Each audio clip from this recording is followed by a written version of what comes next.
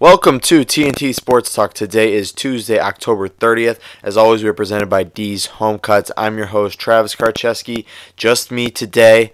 Truman's still away at school, but we do have a lot of news to break down. We got World Series. We got Boston won another championship. We got another dumpster fire going on in Cleveland. We got trade deadline kicking down here. We got about 2 hours. I'm recording this at 2 o'clock. So we're going to be having some news going on during the show, I highly believe, but we will keep you updated as that goes along. No question and answer today because we got a lot of segments I want to get to.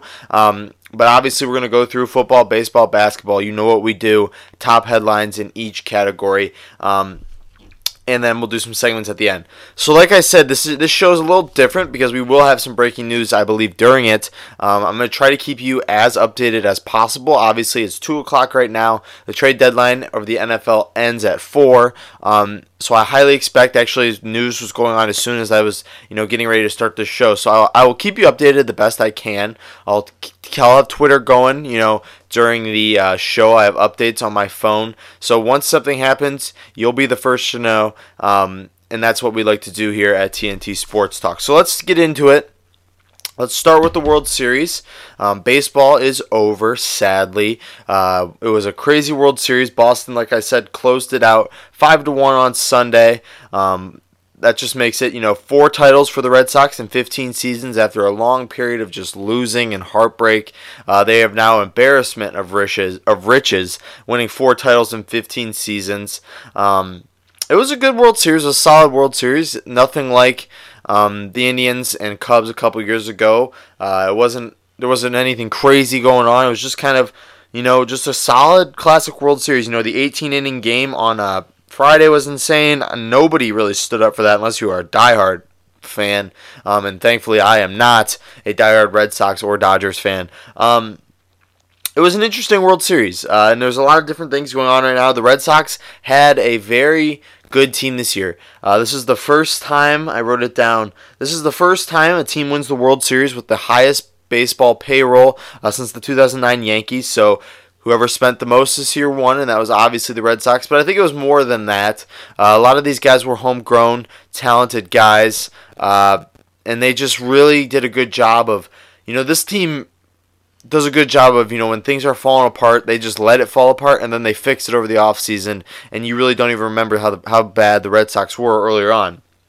So, like I said, Alex Cora led this team to a club record of 108 regular season wins, and then he took them to the playoffs where they beat the 100-win Yankees, which was impressive, their rivals, and then they beat, the Astros, the World Series champion Astros, who failed to go back-to-back. They had 103 wins, so this team beat some solid teams in the playoffs, and, at the end of the day, they deserve to be the champions. I think we all thought of that. I think we viewed the World Series, the ALCS, as the World Series kind of decider. I know the Brewers and Dodgers made it a little interesting, but I think the Red Sox were the best team in baseball, and I think in the end we saw that. So a couple stats on the game. Alex Cora was the first manager ever to win a World Series who was born in Puerto Rico. Boston outscored the Dodgers 28-16 in this entire series. Boston's batting average during this series was .222, and the Dodgers was .180. So not that much of a difference. But the the Red Sox got the hits when it really mattered, and that was the key factor in deciding who won this game. Xander Bogaerts is the only active player. Obviously, they have a couple guys who are inactive, like Pedroia. But Bogaerts was the only active player from the 2013 World Series team. So that was cool to see him. But it's interesting, have that much turnover in 5 years that they haven't really been there or winning it. But it's cool to see a guy like that, keep on with his team. Like I said, Pedroia was on the team, but he wasn't active. Like I said, Steve Pearce won the MVP. Gotta give credit to him. They acquired him from Toronto in June, and he went off, especially in the last 11 innings. He hit 3 home runs and 11 RBIs. He hit that 2-run home run on Sunday off of Kershaw. You could have given Price the MVP as well, but I think Pearce was deserving of it too. I know a lot of Red Sox fans were a little pissed that Pierce got it. They really wanted to see Price get it because I know Price has been given a lot of crap lately about how well he pitches in the playoffs, and he went lights out in the World Series. I don't have the stats in front of me, but he pitched insanely well, and you got to give credit to a guy like that. David Price has been known for a long time as a guy who, plays really well in the regular season and then kind of folds in the offseason, in the postseason, sorry. And he didn't do that. He had a couple rough starts early on in the playoffs, but when the moment got to be its brightest, Price showed out and he played really well. So you got to give it to that. You got to give it to him. So the Red Sox won, like I said, fourth title in 15 seasons. Where the Dodgers go from here, I'm not sure. This is back-to-back World Series losses for them. I don't know what Dave Roberts, wants to do here. I don't know what the upper management with the Dodgers wants to do, if they want to tear it down, which I think would be dumb because they do have a lot of young talent. Do you sign back Kershaw? He's a free agent. I'm not sure. I don't know what I would do. We'll probably get into it a lot more as the winter progresses. But in terms of where the Dodgers go from here, they have young talent. They have Bellinger. They have Jock Peterson, guys like that. Puig still young. Justin Turner still in his prime. And they have, Walker Buehler, who looks like the next ace for this team. He's really young, and he's pitching in key moments in these playoffs. Stripling showed a little bit for them. They have they have Jensen locked up for a little bit longer. So this team has talent. They're going to lose Machado. I don't believe they'll sign him back. It really wouldn't make sense for them to do so. So where this team goes from here, I'm not so sure. They have the talent. Do you sign Kershaw back? It's going to be a winter full of questions for the Dodgers.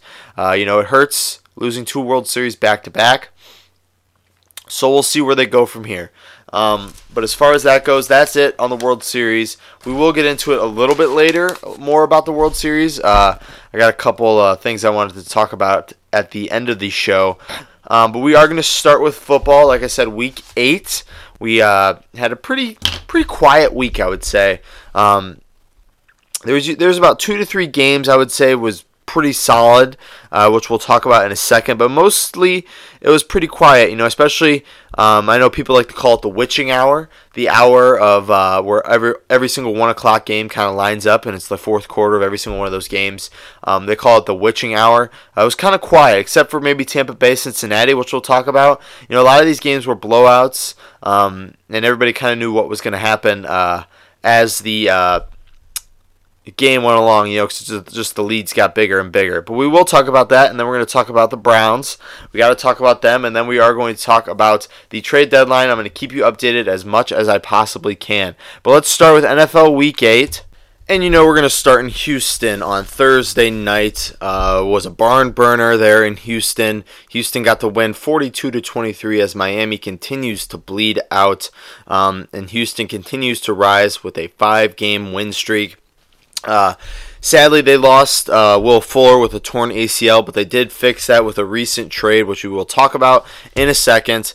But 42-23 as the Houston Texans continue to show the rest of the league why they are a contender in the for the Super Bowl.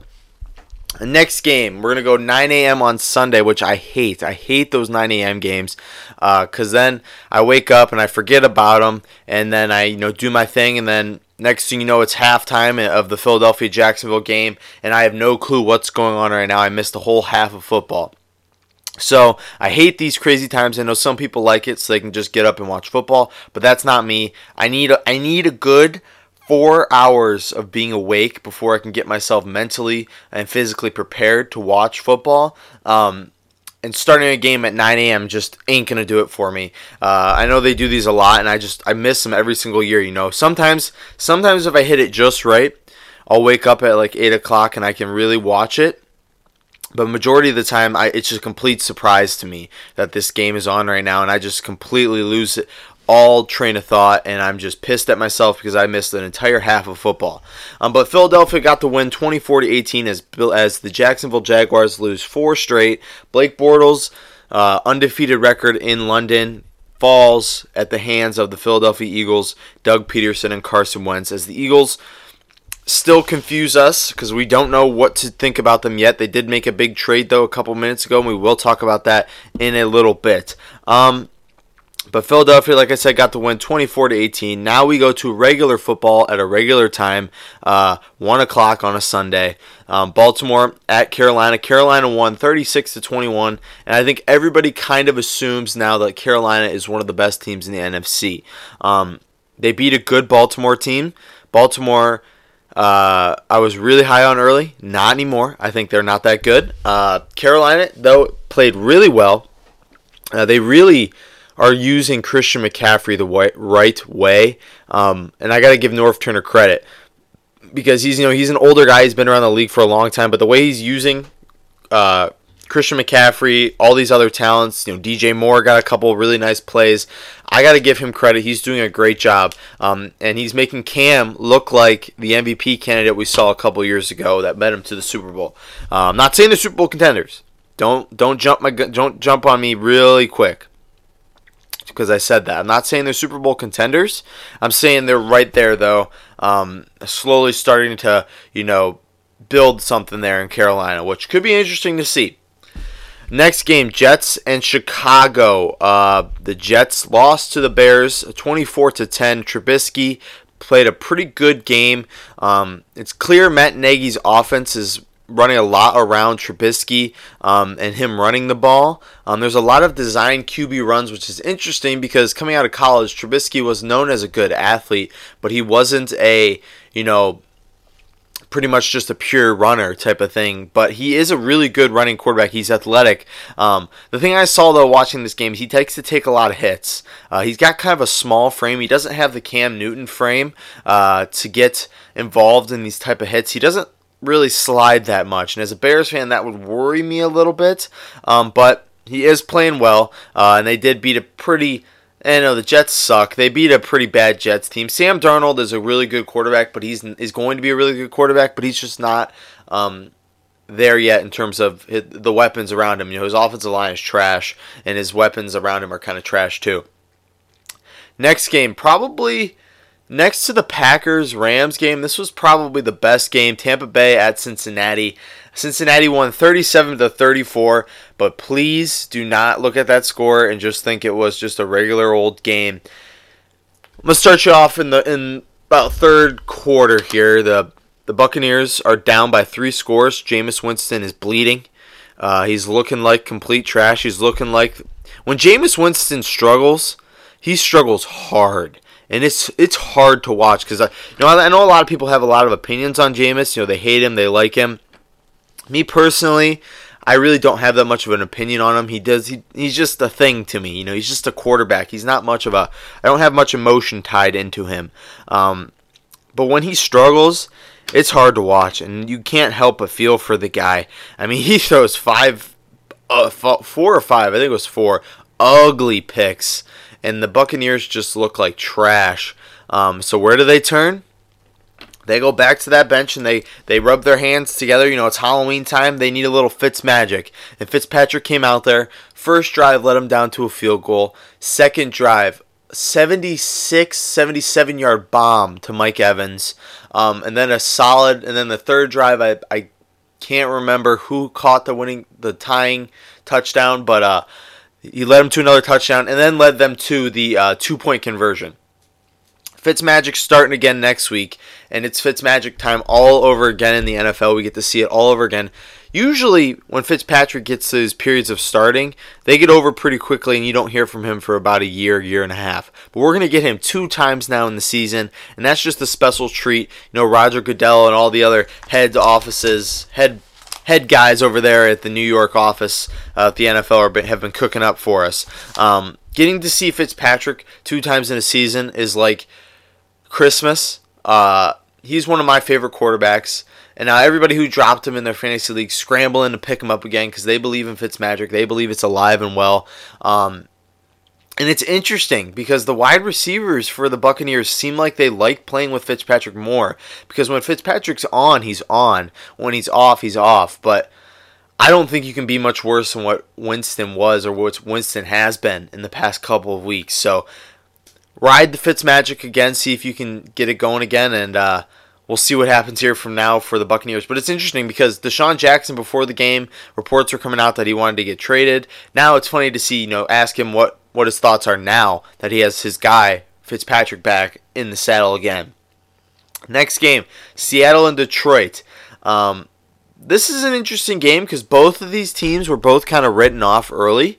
But Seattle got a pretty solid win, 28-14. It wasn't, the score makes it seem like it was a little bit closer than it was, but it wasn't. The Lions let me down again. Last week I said the Lions are the sleeper team, but I'm taking everything I said back last week. I think the Lions are trash. I don't think they're that good anymore. They beat a Packers team because the Packers, Crosby had a crapshoot of a day, and he'll never do that again. But Seattle has put together a couple nice weeks here, a couple nice wins, and they won 28-14. So what do I think of Seattle? I think you start to look at Seattle a little bit closer than you did beforehand. This defense isn't as lost as everybody thinks. I know they lost Chancellor, they lost Thomas, they lost Sherman. They lost their big guys, but they still got Wagner. They still got Frank Clark, who's a very good defensive lineman. They still have Shaquem Griffin on the outside, who is a really good young corner. So this team does have talent. So don't write them off so quickly. They're not Super Bowl contenders, but they could play a little spoilers here. Maybe even sneak into that wild card seat. Denver at Kansas City, the second crack at Pat Mahomes. The first team, Denver got its second crack at Pat Mahomes. This is the first team to ever get a second shot at Patrick Mahomes, and they did not go well as the Kansas City Chiefs won 30-23, sending Denver, I think, into a period of rebuilding. And as we see now, with some of the trades that have happened today, that point seems a little bit more realistic. Kansas City continues to do its thing though, and they keep winning. Washington at the Giants, 20-13. Washington got the win. Again, I say it every single week when we talk about the Redskins. They played down to the level of their competition, and this week was no different. Adrian Peterson still got a lot of gas left in the tank, and it's interesting to think because if Geis wouldn't have torn his ACL, where would Peterson be right now? Peterson is with the Redskins, and he's tearing it up, and he's still looking like he still has flashes of the old Adrian Peterson. He's still a good running back in the NFL today. But if Geis wouldn't have torn his ACL, where would Peterson be? He was on his couch in August. That makes no sense to me because I did think he had a lot left in the tank when people weren't picking him up. But now it's clear to everybody that he had a lot more left in the tank than what we thought. It's like when your gas tank gets down to E and you're just waiting, and your gas light's on, and you're just waiting for the gas to go out. And you're just waiting to be stranded on the side of the road. But then you keep driving, and next thing you know, you've went on for 40 miles past your gas light, and you arrive at your gas station. He's got a lot more left in the tank than what we think, and you realize your gas gauge is broken at this time. Then next game, Cleveland and Pittsburgh. Pittsburgh got the win 33-18, sending it to 6 straight coaches to be fired after 6 straight Browns coaches to be fired after the Pittsburgh game. We'll talk about that more in a second, right after we get through these games. Pittsburgh, though, looks like the Pittsburgh of the past. They looks like they fixed a lot of the problems. We don't know where Le'Veon is yet. Where in the world is Le'Veon? We have no freaking clue. But he is not needed right now with James Conner the way he's playing right now. Cleveland, we'll talk about you in a little bit. I know Browns fans are kind of waiting for me to give my point on this. Next game, Indianapolis at Oakland. Indianapolis won 42-28. This was probably the least watched game, the second least watched game after this next one we'll talk about. But Indianapolis, they're still rebuilding right now, still trying to put some pieces around Luck and rebuild that defense. They got a nice win versus the struggling Oakland Raiders, who are just doing anything they can to get to the offseason right now so they can get to the draft where they'll be studs. The next game, probably the least watched game of the entire weekend, San Francisco versus the Arizona Cardinals. Arizona got the win 18-15. I'll be honest, I didn't watch this game at all. We were all watching Green Bay and the Rams, and then it just kind of slipped my mind, this game. But, going back on it, looking at it, doing some research for the show, I saw that Josh Rosen led actually a pretty nice drive to get the win. He made a couple really good throws towards the end there, so I got to give him credit for that. But again, nobody was watching this at all, and it's kind of weird they put that at 4 o'clock. But again, they can't really change that. Next game, Green Bay and the Rams. So I want to spend some time diving into this game. The Packers came out, like I said on the last show, this was probably the best chance they would have to defeat the Rams. No Cooper Kupp they had to go against. Pretty much a fully healthy roster unless you take Breeland out of that. But Bashaud Breeland hasn't played yet. Fully healthy roster, coming off of 2 weeks rest. This was a great chance for the Packers to stun the Rams and get rid of their undefeated record. And looked like in the first half that they were going to do that. This offense looked good. They look fresh. The defense, pretty much the entire game was shutting down the Rams. The Rams' offense is one of the best, if not the best, in terms of picking apart a defense. But Mike Pettin brought his boys to play, and they were able to kind of, hold the Rams to a not easy. What's the word I'm looking for?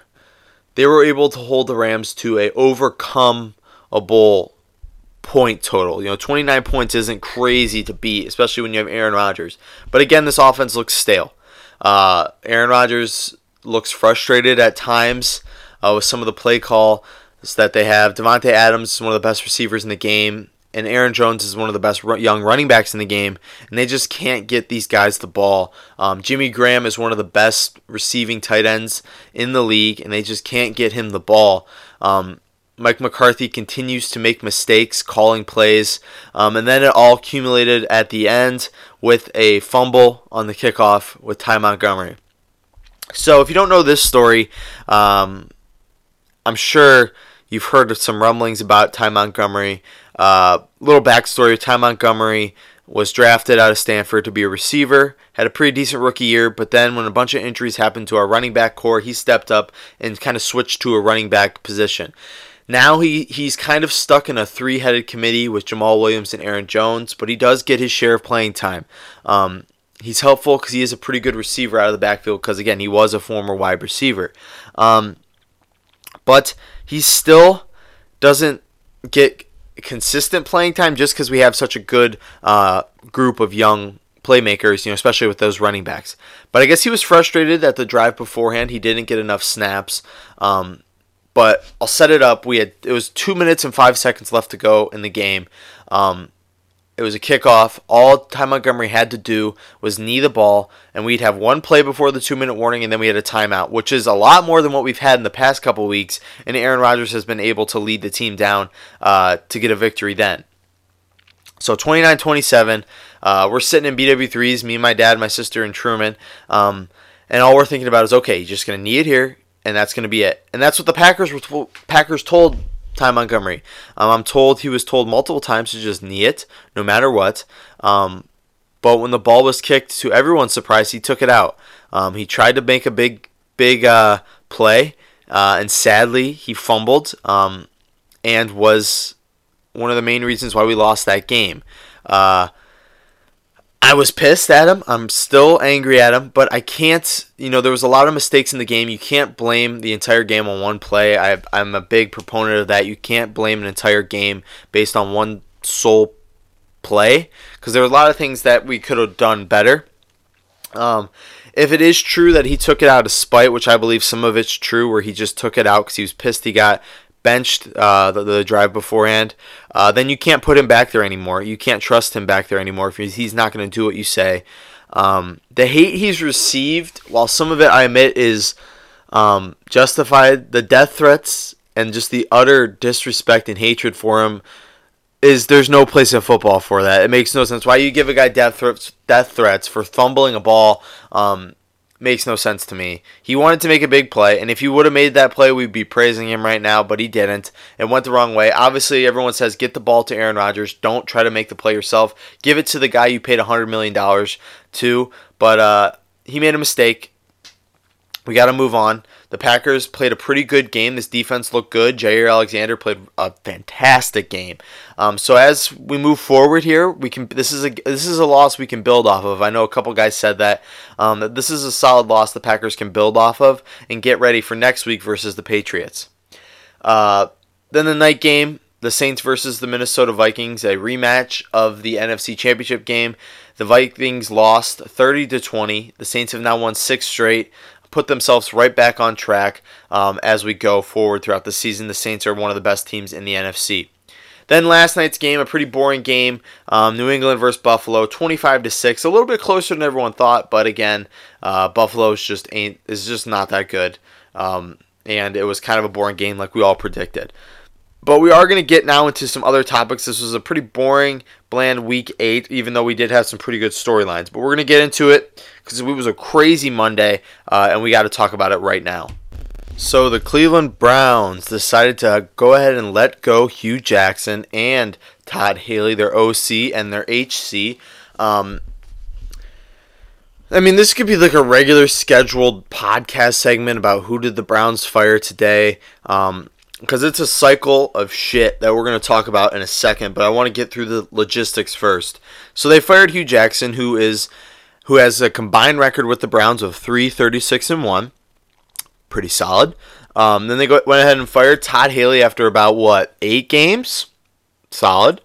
They promoted Greg Williams to their head coach. They put his son, I believe. I saw it. I didn't confirm it. I'll check on that right now. Blake Williams, his son, is now the defensive coordinator. But I'm going to check that up real quick because that would be absolutely hilarious. I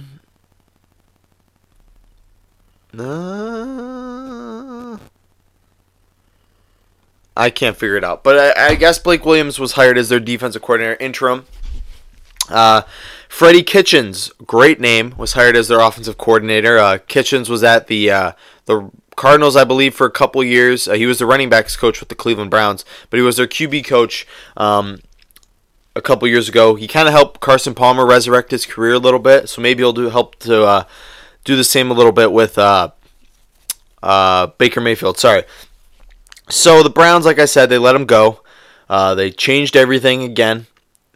Who are they going to hire? I know Browns fans are begging the Browns to get Lincoln Riley because Browns fans, they don't understand football, and they think hiring a guy who just coached their quarterback to a pretty successful couple of years, they think hiring a guy out of college to come coach their quarterback just for the sole reason of the fact that he coached Baker Mayfield is a good idea. But Lincoln Riley said no. He said he's not going to do it, which is a good thing for Browns fans. You need to realize that. Lincoln Riley is a fine young college head coach, but he's got to put some more work in before he starts to become an NFL candidate. A guy I would hire, but there's a bunch of different options out there. DeFilippo is a solid name being thrown out there. I know he was the offensive coordinator for the Browns a couple years ago, I believe under Mike Pettin. He's a good name.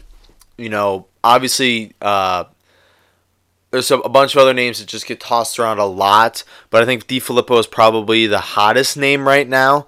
You need an offensive guy. Greg Williams has the defense locked down. Greg Williams was the head coach for the Bills, I think 2 years ago. I think for 2 years in 2001, 2003, I believe. So in between there, it didn't go well. I think Freddie Kitchens is a good idea. Was a good idea promoting him to offensive coordinator. I think he'll help out Baker Mayfield. And who knows, maybe Greg Williams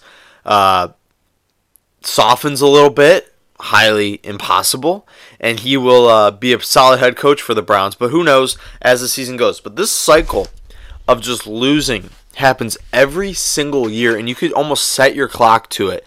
So I wanted to go through this cycle of losing, cycle of just complete, utter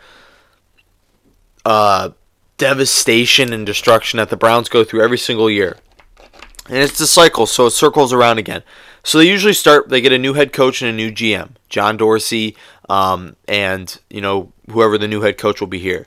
They cut their old quarterbacks, right? They clean house, whoever it is. They signed a veteran, like a Tyrod Taylor. They trade for Tyrod Taylor or McCown or something like that. They draft a new quarterback. Kaiser, Baker Mayfield, Manziel. And then in preseason, the plan is, right, to go ahead and sit that rookie quarterback all year, let him sit and just let the veteran play. But then something happens where the new quarterback plays really well versus 2s and 3s in the preseason, so fans start to build a little buzz around that quarterback. Oh, wow, Kaiser's playing well. Manziel looks pretty good here. And the old veteran struggles in the regular season. Tyrod doesn't do as well in the first couple of games. Josh McCown gets hurt. Brian Hoyer struggles a little bit early, even though he's led them to a couple pretty good wins. So what happens? Due to fan pressure, the coach decides to go ahead and put the new quarterback, the rookie quarterback, out there too early, before he's ready to play, before he's ready to roll. And they put him out there too early, and he struggles, and the team sucks, and the cycle repeats because they fire their head coach and they fire their GM. It happens every single year. And there's been gaps in between certain things, and certain periods haven't worked out as I've written them. But it's pretty much the same plan. You hire the new guy, you cut everybody else, you sign a couple guys, you draft a rookie with the plans to sit in for a while. The starter struggles. They put the rookie in because the fans keep giving him pressure, and next thing you know, the team sucks. The rookie's career is destroyed because he got put out there too early, and next thing you know, it starts all over again. Browns fans, have patience. It takes time to build a winning organization. I think Browns fans are so tired of losing that they just want it to be so quickly. It's going to take time, okay? And I'm not saying they shouldn't have fired Hugh Jackson, because I think Hugh Jackson should have been fired a couple years ago, honestly. He was a good hire at the time. It didn't work out. They should have moved on. But to start this whole process over again is tough. And I really want Baker Mayfield. I was saying it the entire offseason. I was saying it early in the season. Don't play Baker Mayfield. But what they do, they played him. And now he's struggling. And I think he'll be able to bounce back, because I think Baker's a little bit of a different guy than Kaiser and Manziel in terms of a strong mental, strong self-esteem, mental, whatever you want to call it.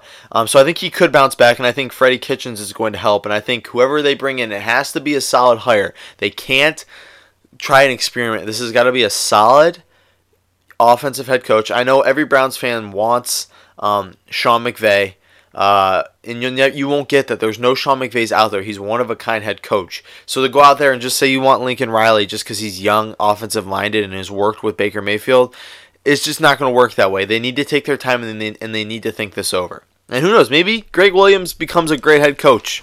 Who knows? So let's run through a couple more of these football headlines. The trade deadline, like I said, is over in about an hour and 20 minutes. We're watching it right now as I speak. I'm scrolling through Twitter, just making sure I don't miss anything. But the two things that have came out, two wide receiver trades. Demaryius Thomas got traded to the Texans for a 4th-round pick. He's 31 years old, 4-time Pro Bowler with the Broncos. Mainly known for being kind of Peyton Manning's prime target there for a while. He helped to lead them to a Super Bowl. He struggled as of late, but I think that's more due to poor quarterback play. He's under contract for next year, so they'll get him for another year. So that wide receiver core next year will be Fuller, Hopkins, and Thomas. So some pretty good, especially two really good young talents, and then you add a veteran talent like Demaryius Thomas. This is just going to help the Texans solidify their stance as a Super Bowl contender. Next trade that just went down, the Eagles. They traded for Golden Tate for a 3rd-round pick. This is the final year of his contract, so he's going to play out these 8 games with the Eagles, hopefully a little bit more than 8 games, and then go to free agency where he'll try to latch on with another team.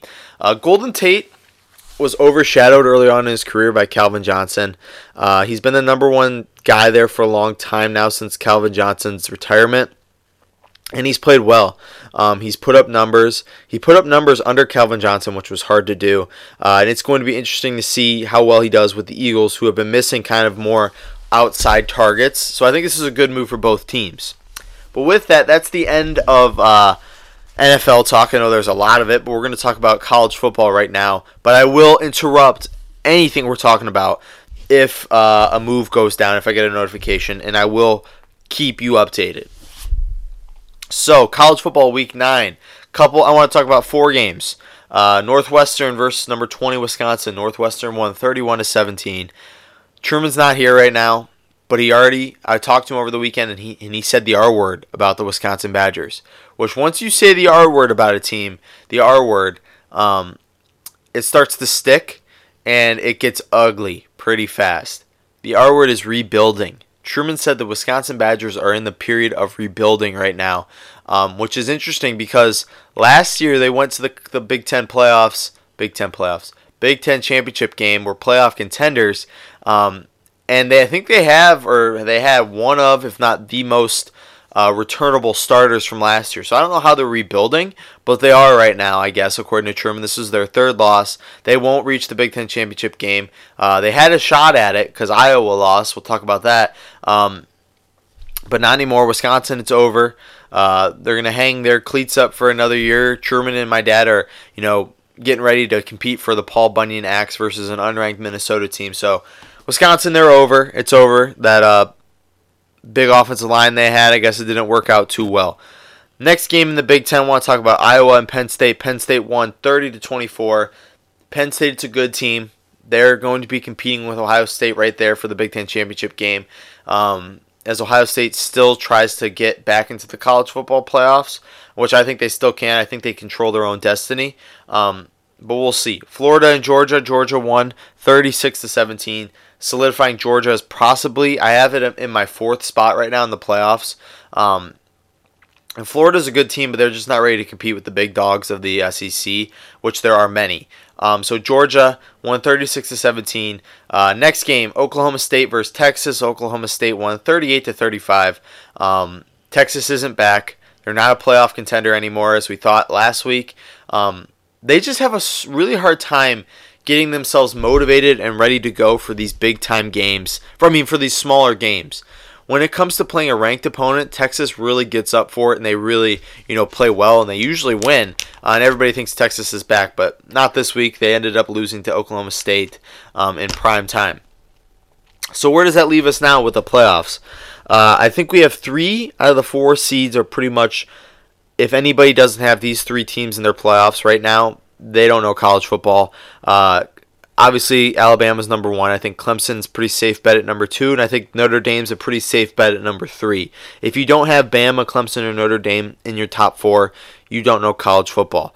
I put Georgia right there at number 4, coming off a big win versus Florida. So then you got 3 teams I think are really on the outside looking in right now. LSU, Ohio State, and Oklahoma.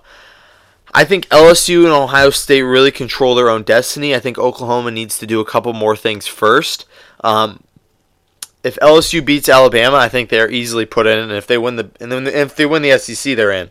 So if Ohio State wins out, I think they're in as well, because that means they'd have wins over a solid Michigan State team and a ranked top 10, possibly ranked Michigan team. And then they'd play in the Big Ten championship game, and if they won that versus a ranked, Iowa or a ranked Northwestern even, Ohio State, it'd be hard to not put them in, because obviously the loss versus Purdue hurt, and it hurt a lot, but they almost put us in last year, and we had 2 losses combined with a loss at Oklahoma, versus Oklahoma, not at Oklahoma, and then a loss to Iowa, which was a lot more uglier than this loss to Purdue in terms of point spread, and they almost put us in last year. So I think a 1-loss Big Ten championship team, it's going to be hard to keep them out, but they might even have to do it. I don't know, because Bama, Georgia, and LSU are right there. Oklahoma's right there too. So it's going to be interesting as the playoffs progress. I'm not sure when the first rankings get released, but it's got to be pretty soon. But again, we got a huge game on Saturday, LSU and Alabama. We're going to talk about that more on Thursday's show, because we got to get to basketball now and talk about Ty Lue and the Cavs. But before that, I had to remind you guys that our show is brought to you by D's Home Cuts. So D's Home Cuts is the best place around Northeast Ohio for a great haircut at a low and fair price. For only $7, D's Home Cuts will provide you with a modern haircut and styling, Truman and I and about 90% of the guests that have been featured on this show have gotten their haircut at D's Home Cuts. And we have never looked or felt better. You can ask anybody. The cuts get better every single time because you can always go into Dom's and realize that he has upgraded his equipment so he can give you the best haircut possible. D's Home Cuts, you can find him on Instagram at Dom's Home Cuts. DM him for an appointment, and trust me, you will not be disappointed. D's Home Cuts, professional haircuts at a low price. So check him out on Instagram or Twitter. But Ty Lue, out with the Cavs. 0-6 so far this year with the Cavs. Ty Lue's record. 2016 NBA champion. But Ty Lue's time in Cleveland is done. Larry Drew is going to take over, I guess, for right now. He said he doesn't want the interim tag, but he'll take it for right now. He wants a long-term deal, but the Cavs aren't willing to commit right now. So it's just basically a mess with the Browns and with the Cavs now. This came out on Saturday, I believe. It was time for Ty Lue to go. I know a lot of people, said, I like Ty Lue. He won us a championship. He was a solid head coach, but he was basically just LeBron's guy, and LeBron was leading that team. As far as where the Cavs go from here, it's just another piece of their 2016 team being stripped away. It's going to be a rough season. They're going to be tanking all year, I believe. It's just going to get worse and worse. Kevin Love's dealing with injuries. So the only really hope they had was Kevin Love, and he's been hurt. Sexton's a fine young player, but he's not going to take over for them and be the dominant force they need to start winning. But he's a good piece to build around. So they do have some talent to build around. They got a couple draft picks too. So with that, that's all I wanted to talk about with basketball. We're going to talk a little bit more on Thursday, but again, since we had such a lot of football news, like with the trade deadline and the Browns and stuff like that, the show will be run kind of long if we talk about everything I want to talk about with basketball. So let's get into some segments. But before that, I wanted to remind you that not only is our show brought to you by D's Home Cuts, it's also brought to you by A's Lawn Service. A's Lawn Service since 2014 has been providing professional landscaping to many homes around Northeast Ohio. By using professional equipment, A's constantly strives to provide families with professional landscaping at a low and fair price. Stop being dragged around by bigger landscaping companies and turn to A's for all your landscaping and home needs. And you will never find a better lawn than you would with an A's cut lawn. Trust A's for all your landscaping needs and you will not be disappointed. We say it every single week. The phone number is 330-241-2392 and the email is lawnservice.a's@gmail.com. A's Lawn Service LLC. You grow it, they'll cut it. So, a couple segments we wanted to talk about. First segment is who would you take? So this is an interesting segment we're going to start doing as much as I can to remember. We're going to give two guys in the same sport, respective sports, current athletes, and we're going to say, who would you take in this situation if you were, let's just say starting a franchise or if you needed, whatever. We have two quarterbacks competitions today. So who would you take? Mitchell Trubisky or Kirk Cousins? Interesting question. For me, it's easy. I take Kirk Cousins because I think Trubisky only really works in a Matt Nagy ran offense, and I think Trubisky only works in a certain type of offense. I think Kirk Cousins is just a basic quarterback who's going to work wherever you plug and play him at, which is rare in the league today. He might not be the best. He's just an average quarterback, but he can do well for you in a plug and play type of system. Next, Marcus Mariota or Jameis Winston. So 1 and 2 here. Who would you take? I'm taking Mariota. I think Mariota is a trash quarterback. I think Winston's a trash quarterback. But I think Mariota is the least trash out of all the trash in this segment. Mariota has shown, he hasn't had a lot of talent with his time with the Titans. Winston has. Mariota's big problem is he doesn't play well inside the pocket and he gets hurt very easily. And there is that athleticism there. Winston is athletic, but not as athletic as Mariota. And Winston's arm is just not that great anymore. He just makes so many mistakes that it's hard to watch him throw the ball. So I'm going with Mariota here. and that is, what would you take? Who would you take? What would you take? Who would you take? That's the new segment we're going to debut. Next segment, where is Le'Veon? God knows. Nobody knows where Le'Veon Bell is. He was supposed to report 2 weeks ago. He's supposed to report last week. He was supposed to report week 3, whatever. He hasn't showed up yet. All signs point to he is going to be reporting before week 10, so he can count this year as an NFL year. If I'm the Steelers, I'd be trading him, but the trade deadline is about an hour away, and I'm looking through my phone, and they still haven't traded him yet. So, where's Le'Veon? I don't know. I think I've heard he's in Florida training right now. When will he be back? I'm not so sure. So that is, where is Le'Veon? Where in the world is Le'Veon Bell? Nobody knows. Next segment, some stuff to hate here. I wanted to talk about some things that could piss us off a little bit if we're not Boston sports fans. So Boston, since 2001, has been on an incredible run of championships. From the Bruins to the Celtics to the Patriots to the Red Sox, they just win. It seems like every year. In fact, the longest gap from 2001 to 2018 was 3 years between the Celtics winning in 2008 and the Bruins winning in 2011. They have really enjoyed some pretty consistent winning. 2001 the Patriots won, 2003 the Patriots won, 2004 the Patriots and Red Sox won.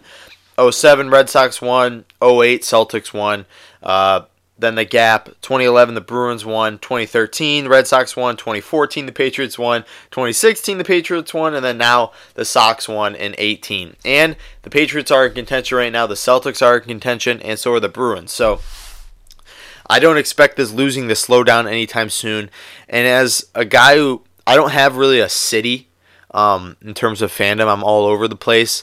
But as a guy who grows up in Cleveland, around Cleveland area, around Cleveland sports, that's tough to see a team, especially a city, be that dominant for so long.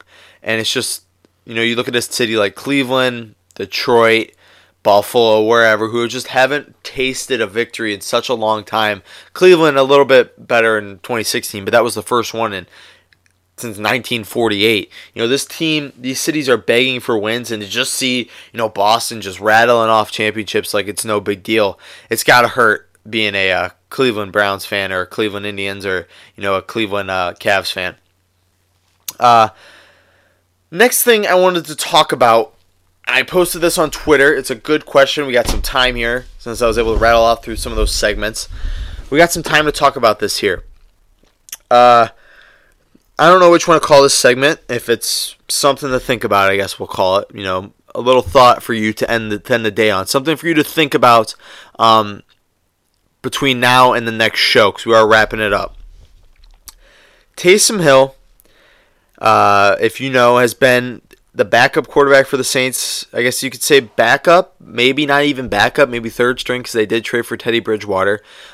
He's been this kind of flex quarterback. I don't know what you want to call it, a hybrid quarterback. He's in there on kick return. He's in there on punt return. He's running the ball on offense. He's passing the ball on offense. He's handing it off. He's lining up at wide receiver. He's doing it all for the Saints. So my question to you, is Taysom Hill creating an entirely new position in the NFL? You look now, somebody who's kind of being the second coming of Taysom Hill is Lamar Jackson. Lamar Jackson's kind of doing the same things, maybe not as much as Taysom Hill is doing, but he is being involved a lot on the offense. He's running, he's passing, he's handing it off, he's lining up at wide receiver, he's lining up in like a kind of tight end type of thing. So are guys like this, is this the new wave in the NFL? Is this the new read option? Is this the new Wildcat? Is this the new RPO? I don't know. But if you think about it, college quarterbacks coming from systems who run pretty much a college system, and then you got guys coming into the league who really haven't really thrown the ball as often. They've just been basically running quarterbacks. They really don't have a place in the NFL, and their skill set hasn't been used. You look at guys like Tim Tebow, I guess you could say. Jordan Lynch coming out of Northern Illinois a couple years ago. Keenan Reynolds coming out of Navy. These guys have basically just been running quarterbacks who can throw a little bit, not as much. And they come into the NFL and they face the same questions Lamar Jackson faced. Should he switch positions? Should he try wide receiver? Whatever. And usually a team takes a flyer on him, and it usually doesn't pan out. But are these new hybrid quarterbacks becoming the next big thing? If you look, let's take somebody like Tim Tebow. If he would have been put where Taysom Hill is, I bet you he would have thrived. Running the ball, throwing it a little bit here and there, pickpocketing throws. It's just interesting. It's something to think about next time you watch a Saints game.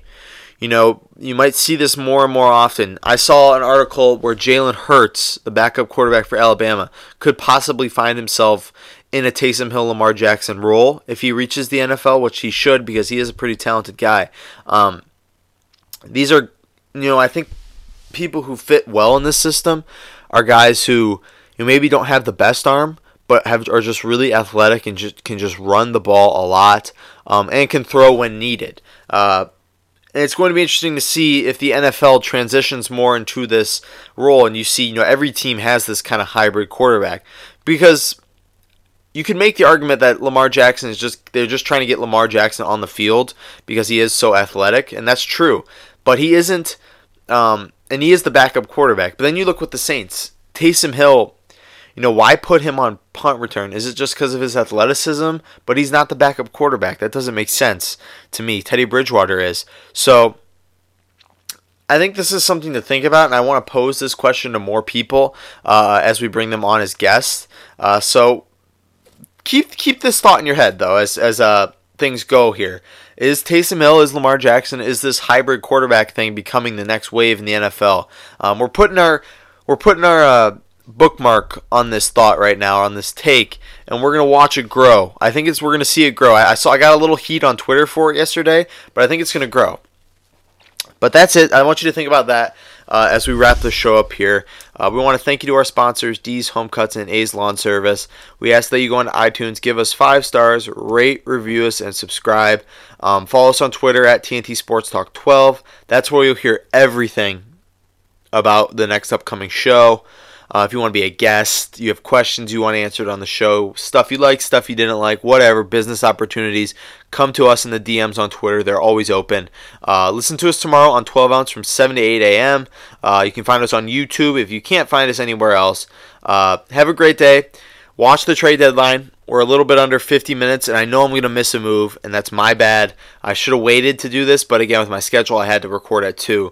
But watch it. Something else is going to happen. Other than that, though, have a great day. Think about the Taysom Hill question and tune in on Thursday. Thanks, guys.